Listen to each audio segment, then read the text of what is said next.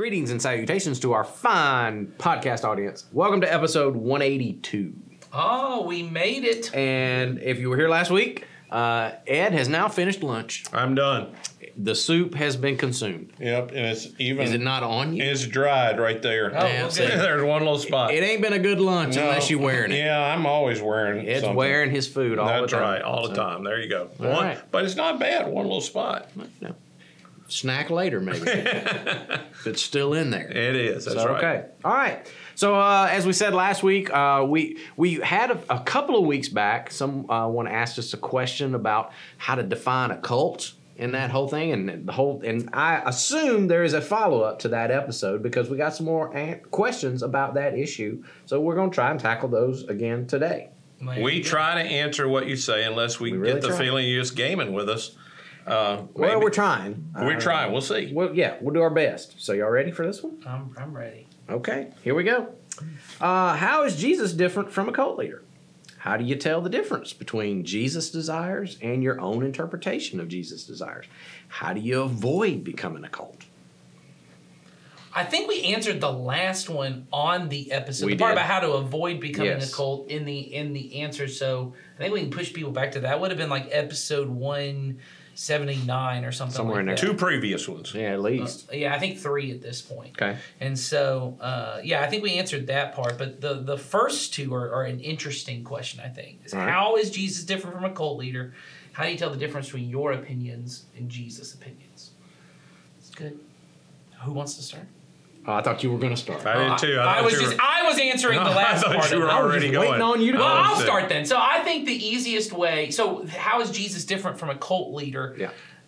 I think the easiest answer is if he is God, then that makes him different than a cult leader because I he think is so. God. Yeah. If he is not God, what makes him different than a cult leader is he is dead. Yeah, and typically cults die with their leaders. Well, that's what I mean. Well, and the definition of a cult is, this group that is centered around a charismatic leader, and he is the sole beneficiary of the thing. Yes. If Jesus is not the Son of God, if he is not the resurrected King of Kings, then he is a man who was a cult leader, who led a group of people, and then he died. And he ain't getting much out of it And he's now. not. And then there's just a group of people who believe he's the Son of God, and he's getting nothing out of it. So if he is not who he claimed to be, then I would say that's the difference. Is he's not benefiting from it. Well, and there was, in his time, Christianity was considered a cult. Yes, immediately Jewish cult. following. Yeah. It was. And it's even recorded in the scripture that Gamaliel says to them when they're beating the apostles,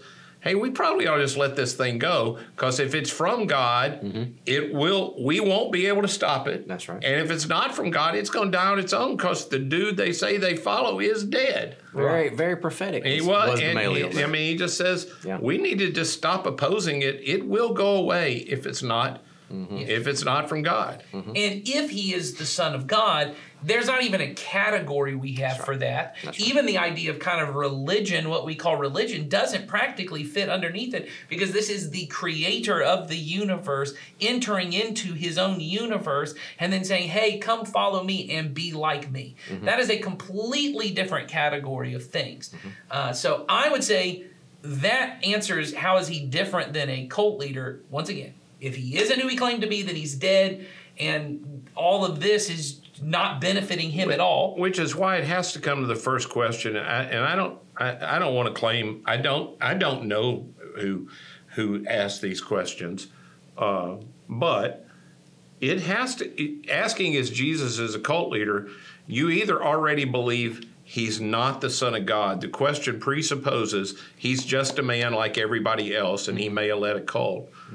Because if you believe he's the Son of God, the question has already answered itself. Exactly. That's true. So the question for this particular person is, have you made up your mind about Jesus? And if you've made up your mind he's not, then you have your answer. That's right. You think he was a cult leader. Yeah. We have also made up our mind, and we think he's not. I mean, I don't know that we're going to be able to move each other on that. I think we made it pretty clear on this podcast to your question, Nathan, we do believe that he is the Son of God, Right. and he is alive today, Right. and he rose from the dead, defeated death, sin, and the grave, and so that kind of settles it for us. And we've always said, I mean, the three of us have all said in messages, once you've established that fact that Jesus rose from the dead, he pretty much gets to be Lord in charge of my life. Yeah, he's right. He's because just right. that's the guy I want to follow, who's got the keys to death. So, Well, and I think this does go a little bit back to the question about being a cult, being a church. How is it different? I think a really clear distinction that's important to get, and I would say this to believers about it, is our responsibility is not to convince, certainly not to coerce anybody into believing what we believe. That's right. Our goal is to be a faithful witness of what Jesus has done, what Jesus has done in history, what we know through the scriptures to be true, what we know just through historical evidence to be true, and what he's done in my life, what I have experienced in my life. And so, in a cults can only grow through kind of coercive, manipulative means of trying to draw people in around, once again, this charismatic leader to benefit him, most likely him, sometimes. Although I've watched now 2 different documentary series that are female-led cults, which is just very interesting. But historically, they tend to be men at the center of those things. But the church, what makes a difference is our, what you might refer to as evangelism, proselytizing. When it's done in the nature of Jesus, the goal is not to argue somebody or convince somebody or even put the exact right answer and evidence before someone and then they just have to believe. If they're a rational person, they would have to believe. That's right. The goal is to say, I just want to tell the story that is told to me in the Bible of what Jesus has done and what I have personally experienced and know to be true. And it has to be okay with us when someone looks at that and says, I don't want that. Yeah. Well, for me, I've come a long way on that very place because, I'm not. I have always, since I've been a believer, believed that Jesus was right about everything. I just haven't understood all the everything he's been right about. He continues to reveal to me. So even on that thing of convincing people, I've spent more than a few times thinking I could convince people, but. And rereading the words of Jesus over and over again, Jesus is really clear. The Holy Spirit is the convincer. Yeah.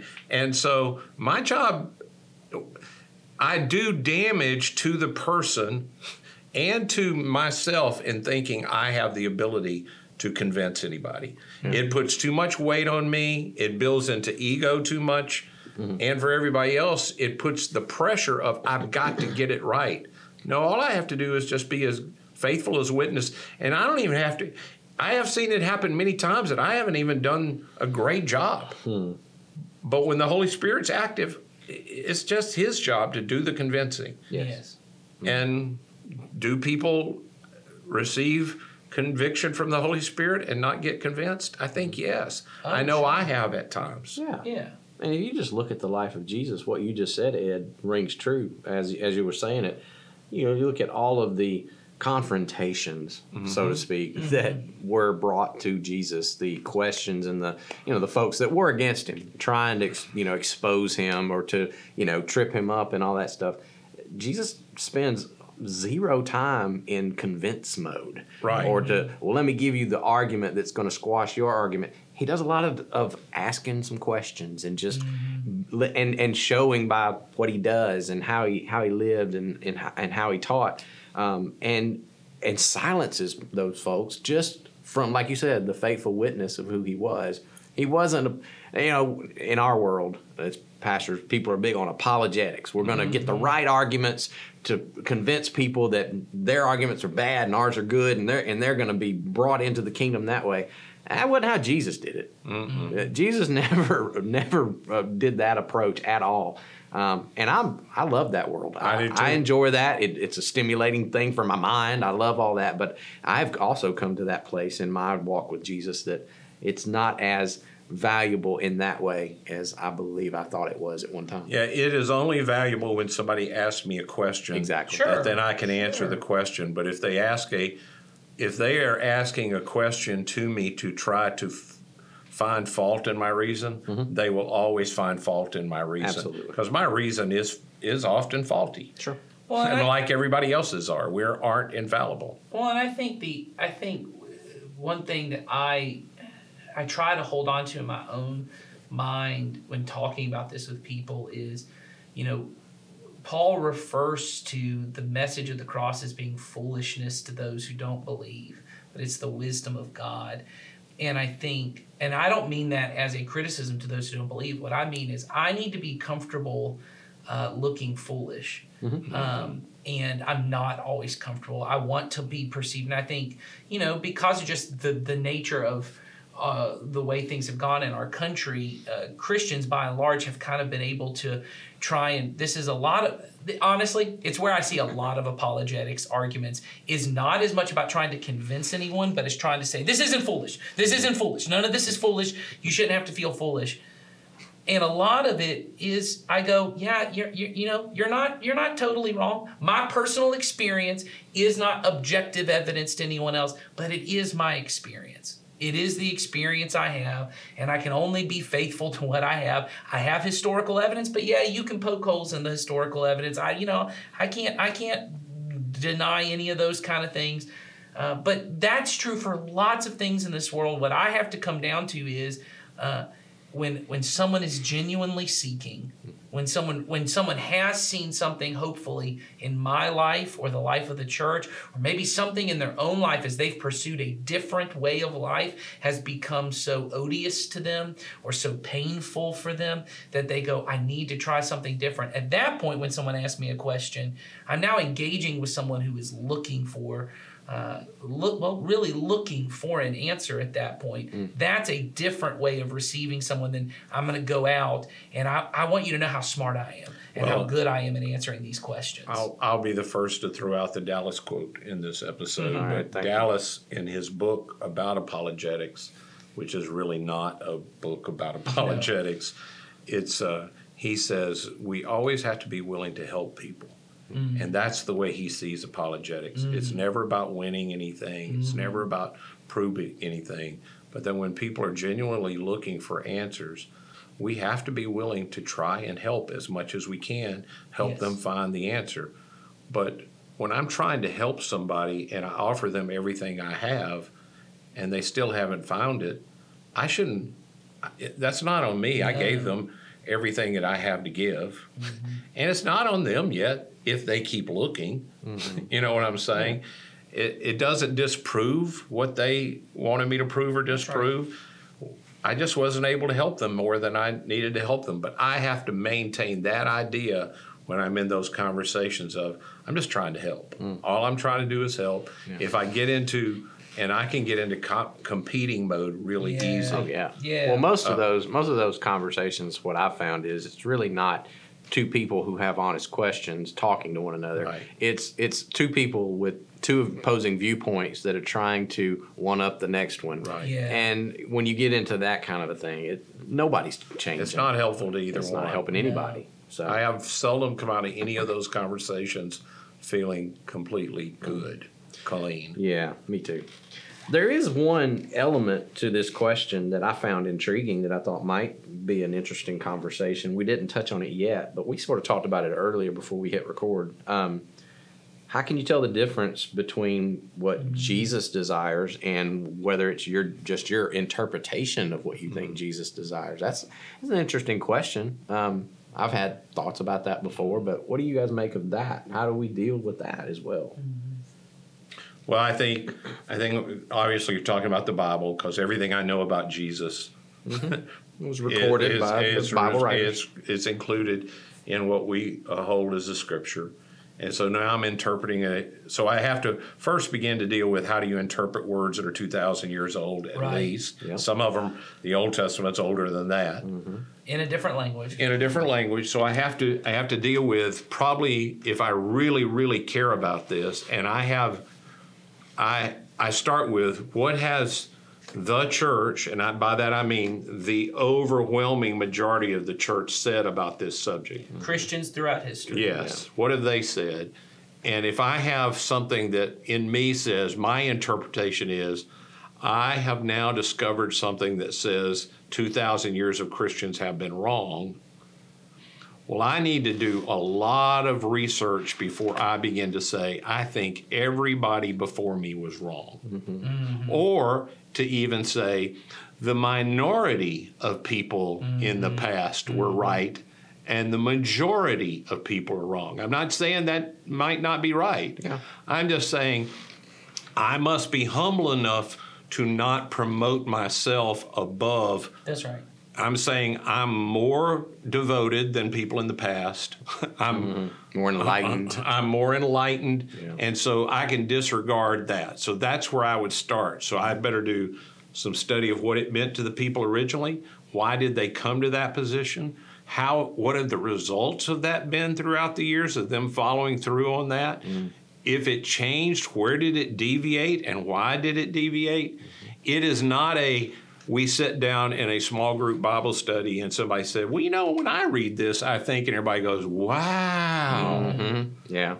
That's probably going to get you to the wrong place. Yes. You need to do some really careful study if you really care about what Jesus might have said.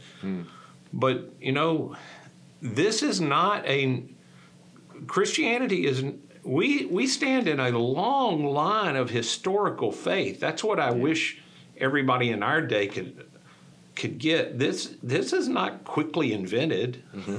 And even Jesus coming on the scene, he's in the flow of all the prophets and that before him. That's right. So we have to be very careful to begin to come up with things that are new.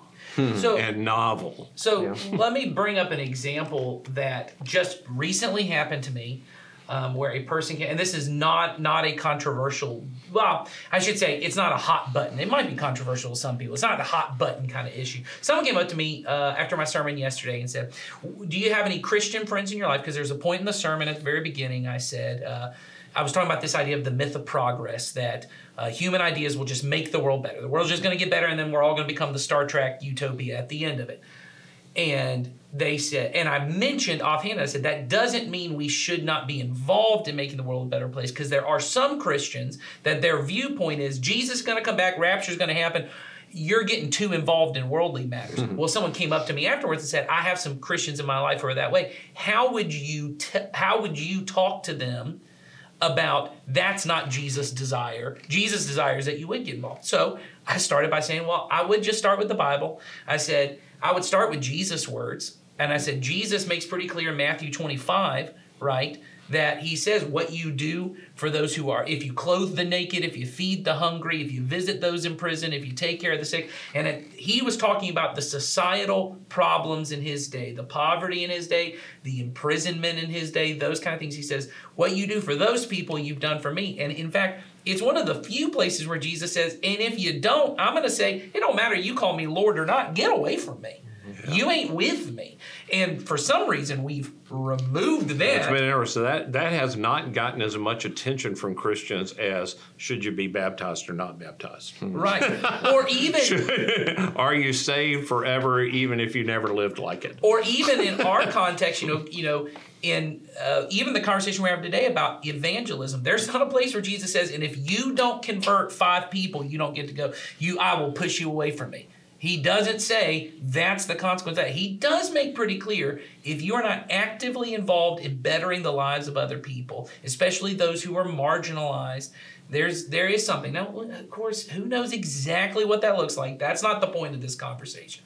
The point is, say you look at Jesus' words first. Jesus is the way we interpret the entire Bible. So to me, that seems pretty clear. That seems pretty clear that regardless of what the consequence is if I don't do it, his intention is you need to clothe some people. You need to feed some people. You need to take care of those. And then I said, the thing you said about the Old Testament, I said, I would also point them to a ton of prophets in the Old Testament. Jesus is the Jewish Messiah. Jesus did not just show up for the whole world. He started with the people of Israel, which is something he, once again, going back to his words, he says a bunch of times, I'm here first for the lost sheep of Israel to get them in line, and then we're going to everyone else. And then I'd say, so you look at the prophets where they keep condemning the chief sin of Israel is not the fact that they weren't giving sacrifices or doing that. It's that they not only were not taking care of the poor, they had now become oppressors themselves. They were oppressing the poor. They had once were in slavery. They now had slaves. That's right. The whole thing. And so to point to this, I'd say you got to look at the whole thing. And I said, and then I would tell them, outside of America, most Christians around the world do not see social engagement and religious engagement as separated. It is a uniquely American problem that for very American reasons you can trace back to many problems in American history. And if you just follow the 2,000-year history of the church has been the one on social issues from the beginning. Right. That began to engage. They are the ones that said, Romans, you exposing babies you don't want to death, we're gonna take those babies in. So orphanages came. Yeah, orphanages came. All of those things the church has regularly. So that's how you do it on any topic. Right. You look at what does Jesus say? What does the entirety of Scripture say? What have Christians throughout history done? And I think that's what I said. I said, I don't know if I could tell you exactly what their belief was. What I can tell you is what they did, because Christianity is not a set of beliefs. It is a way of life centered around Jesus. Yeah. It is the conviction that Jesus Christ is King, and therefore because of that, he gets to determine how I do everything in my life. Yeah. And I think to jump off of that point you just made, Nathan, and the questioner saying, there's Jesus, what Jesus wants, and then there's our opinion or our interpretation of what Jesus wants. I'll give you that point, because I think we would all agree that the Christian tent envelops a lot of different differences of opinion on a lot of different things. Like we just had this discussion earlier. There are some Christians that believe that women should not be in leadership. And then there are some churches that believe everybody has equal right. Yeah, if you're a like Christian, us. And so, but would we call them both Christians? Yeah. For me, I guess. Yeah, I would. I mean, I don't know whether they would call me that. I don't know. I call them that. Doesn't matter. There are some Christians that I know that think that God has predestined everybody to where their eternal destiny is going to be. There are others that think we have free will. They're all under the tent of Jesus as well. I think so. So I don't think that this issue is as big of a deal as it might appear in the beginning, because there's a lot of differences that we're all trying to work out together. But Jesus cleared the deck, I think, when he said, I really got one command for y'all. Right. I just got one command, and it's love each other. Mm-hmm. Right. And so if we're falling back on that one, I think we're under the tent. Yeah, and if you wind up making a mistake in the name of I'm trying to love other people, and there are things Jesus says that are just crystal clear that all Christians believe. Mm-hmm. Yes, and that's the historic part. That's the historic part. That's right. That we all hold on to. When you vary from that, then I go, well, you might be off track. And I need to help you as a brother try to get back to where we are, but or to see the error your way. Mm-hmm. But the wrong place to always start is, what do I think? Mm-hmm. If I start looking at the words of Jesus and go, what do I think that should mean? Mm-hmm. It's just not the way to interpret something that wasn't written directly to me. Yeah. Or even in the vein of, you were talking about love one another as the central command. If I do not get to determine what love is either. That's right. Because there are people who would look at the command to love one another and then go, well, you teach X, Y, and Z. That's not loving. And I go, well, but you don't get to determine what love is. Yeah. Jesus does. Once again, and this is why the central conviction has to be Jesus Christ is King. And this is where I go back to the thing of, it does look foolish. If Jesus Christ is not King, then yes, a lot of this then becomes circular reasoning around this man said and this, you have to do this. And that is true, and that does look foolish. Unless he really is God. Yeah. And then there is no circle. He is the circle. He's the whole thing. That's right. He's the one who made it all. And if that part is true, then he gets to tell me what love looks like. Mm-hmm. He gets to tell me what life really is. He gets to tell me about everything. And so even when we're determining what love looks like, because that's what Jesus says when he says, love God and love your neighbor. He says, all the law and prophets can be summed up in this. And I think sometimes we look at that as saying, oh man, he really shrunk it down to this. What he's doing is giving you a lens in which to see those things. You look at all of that through it. He's saying the definition of love can be found when the prophet says, because there are people, once again, that would say the most loving thing I can do is make sure everyone is going to heaven. So I don't need to worry about feeding nobody. I just need to make sure everybody hears the message. And that's what love looks like, not like this. But not when you look at the law and the prophets. It says what matters, and honestly, not when you look at the life of Jesus, because he, as I said this to the same person, said Jesus didn't just come and die for people's sins. I said, and die for their souls. He fed their stomachs. He healed their bodies, right? He took care of people. Jesus did not only care about people's eternal destination. Jesus was interested in the true soul, which is your entire being, your body, your heart, your mind. And so I think that's the important part. You have to look, everything comes back to Jesus, even our definitions of love and life and all these kind of things. Yes. And I think that's where all of us get off at times. Well, because we think we know what love is. Yes. Sure. That's why I think John says in 1 John, this is how we know what love is. Yes. He laid down his life for us. Mm-hmm. So everything has to come back to a self-sacrificing Savior who gives himself for me and says, if I want to follow him, I must give up myself, as you talked about in the message yesterday, which sometimes means I'm going to give up a desire that I feel really strongly about, but I'm giving it up for the sake of following the one, because the worst thing that could happen to me is not that I have a desire that gets unmet. Mm-hmm. It's just not the worst thing. Mm-hmm. Yeah. Good stuff. Thanks, guys. And the questioner who asked that question. Yeah, thanks for allowing us to have that discussion. And we need more questions. We do. So send them in. Links in the description. Have at it. We will answer as best or as much as we can. We will try to help. I think that was a good help. We're trying to That's help. a good way to put it. Well, I think the thing you always start with is we're trying to answer questions. I can't remember the exact way you say it, but something along that way. People send us questions. We're trying to answer them in a way that we think Jesus would have us do and help people think like he would. Think like he would. That's right. So there you go.